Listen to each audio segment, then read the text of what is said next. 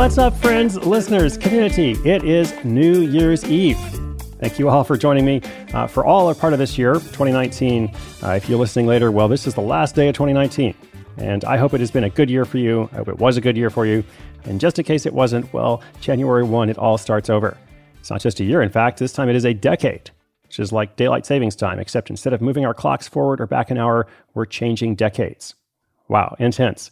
Now, on the topic of New Year's resolutions, listen, I know it's kind of in vogue to write a blog post about how, you think New Year's resolutions are overrated and you're just going to fail if you resolve to do something, and here's a better way forward, et cetera. Well, I believe there's nothing wrong with a good resolution. If it doesn't work out, okay, but what if it did, right? So tomorrow I resolve to get on a plane and fly to London. That's my New Year's resolution. I should be able to see it through since it's happening really soon. I haven't got past that part yet, but presumably there will be more, because I've got a bunch of stuff I want to do in 2020, and I look forward to sharing it with you. All right, so speaking of sharing, in today's story, an anesthetist who's also a mom of 3 and a competitive bodybuilder has her protein cake and eats it too. She loved her workout routine, but the diet, not so much. After learning to make a healthy, protein-dense cake, she clears the bar to self-made success. This project is doing really, really well, but there's also been some lessons along the way, which ultimately is what it's all about. So, Bodybuilder bakes heavyweight protein cakes. That story is coming right up.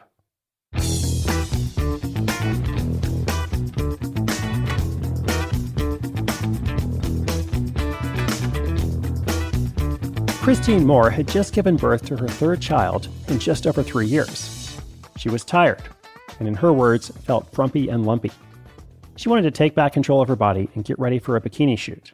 So she took up an aggressive routine, bodybuilding with a strict low-sugar diet. It wasn't a small move, but Christine was disciplined and determined. Month after month, her body gained strength and endurance. But her mind started to wear down. Depriving her sweet tooth was good for her toning figure, just not for her mental health. She would inevitably crave sweets to the point where she would chow down on a couple of donuts, then feel bad about it, and then work out extra hard to make up the difference. It wasn't a sustainable pattern. If she was going to be able to keep up her new lifestyle, she had to find a way to satisfy her desires without overindulging.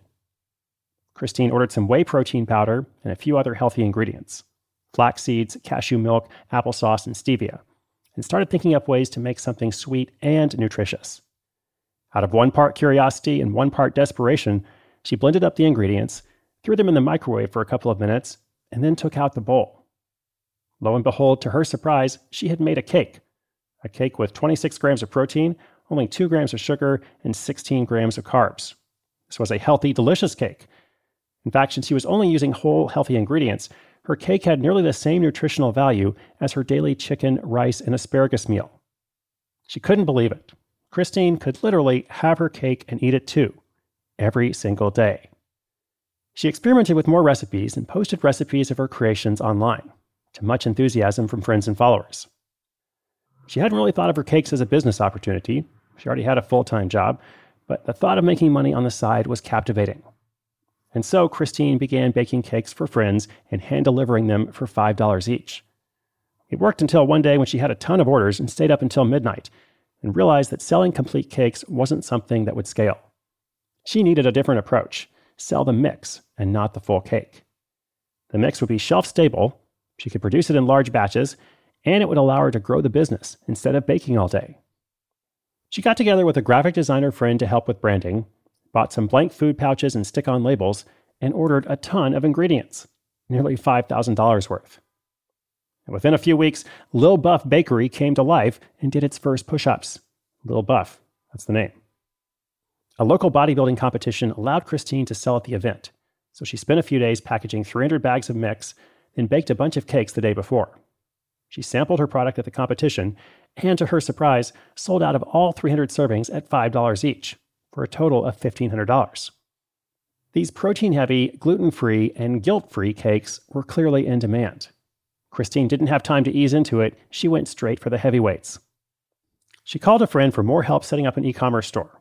She signed a contract with a local warehouse, and within a month, Lil Buff had earned $5,000 in sales between the expo and online. But the next month, it almost all came crashing down, just like a CrossFitter with the keto flu. Christine had ordered a huge batch of packaging with the name Lil Buff Bakery on it when she got an ominous letter. A major consumer brand, one that Christine could not legally identify, was claiming that she was infringing on their trademark with her brand name. It was heartbreaking. She almost left it all behind right then and there. Despite the shock and frustration, Christine decided to fight it out. She was a bodybuilder, after all. It took a couple of months and some high levels of stress and anxiety, but with the help of an attorney, she was able to adjust the name to Lil Buff Protein, nullify the giant corporation's claims, and avoid the impending lawsuit. Perhaps their threats were only half-baked. Growth continued over the next few months. Every Lil Buff cake came with a packet of sprinkles so that customers could have some fun and get creative, and this boosted social sharing dramatically.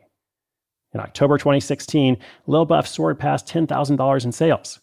It was also the month she launched her first product variation, a pumpkin spice flavored mix. And the organic social shares just kept piling on.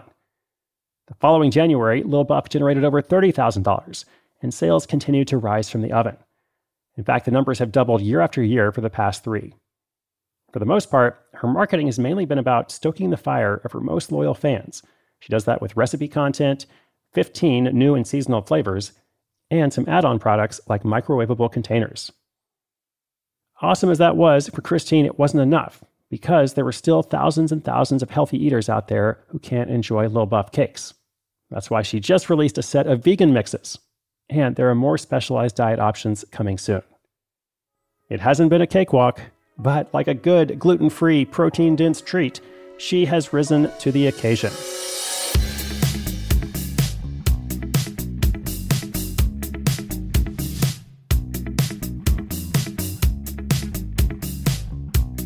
Are you pro-resolution or anti-resolution? What about goals? Where do you stand on all that stuff? Let's make 2020 a year to remember, regardless of your stance. Look, we're all going into a new year. So whatever you want to call it, let's do something significant, meaningful, and fun. And while we're at it, let's have some cake, bodybuilder friendly or otherwise. I was taking a peek at Christine's Instagram, which is really fun. And she's also super honest and transparent with her customers, which I think is just such an underrated, attractive quality. She recently had a problem with her app, and the thank you note that she usually sends with each order wasn't working properly, essentially. So she's written this whole detailed explanation and apology for it. You know, a person who writes a long apology for not being able to send you the personalized thank you with the order that you paid for, you know, that seems like a trustworthy person in business to me. So check it out. We will link it up, of course. Today's end of year show notes are at sidehustleschool.com/1095. That is episode 1095. Thank you so much, listeners, and thank you, 2019. I'll see you again in a new decade. Dun, dun, dun.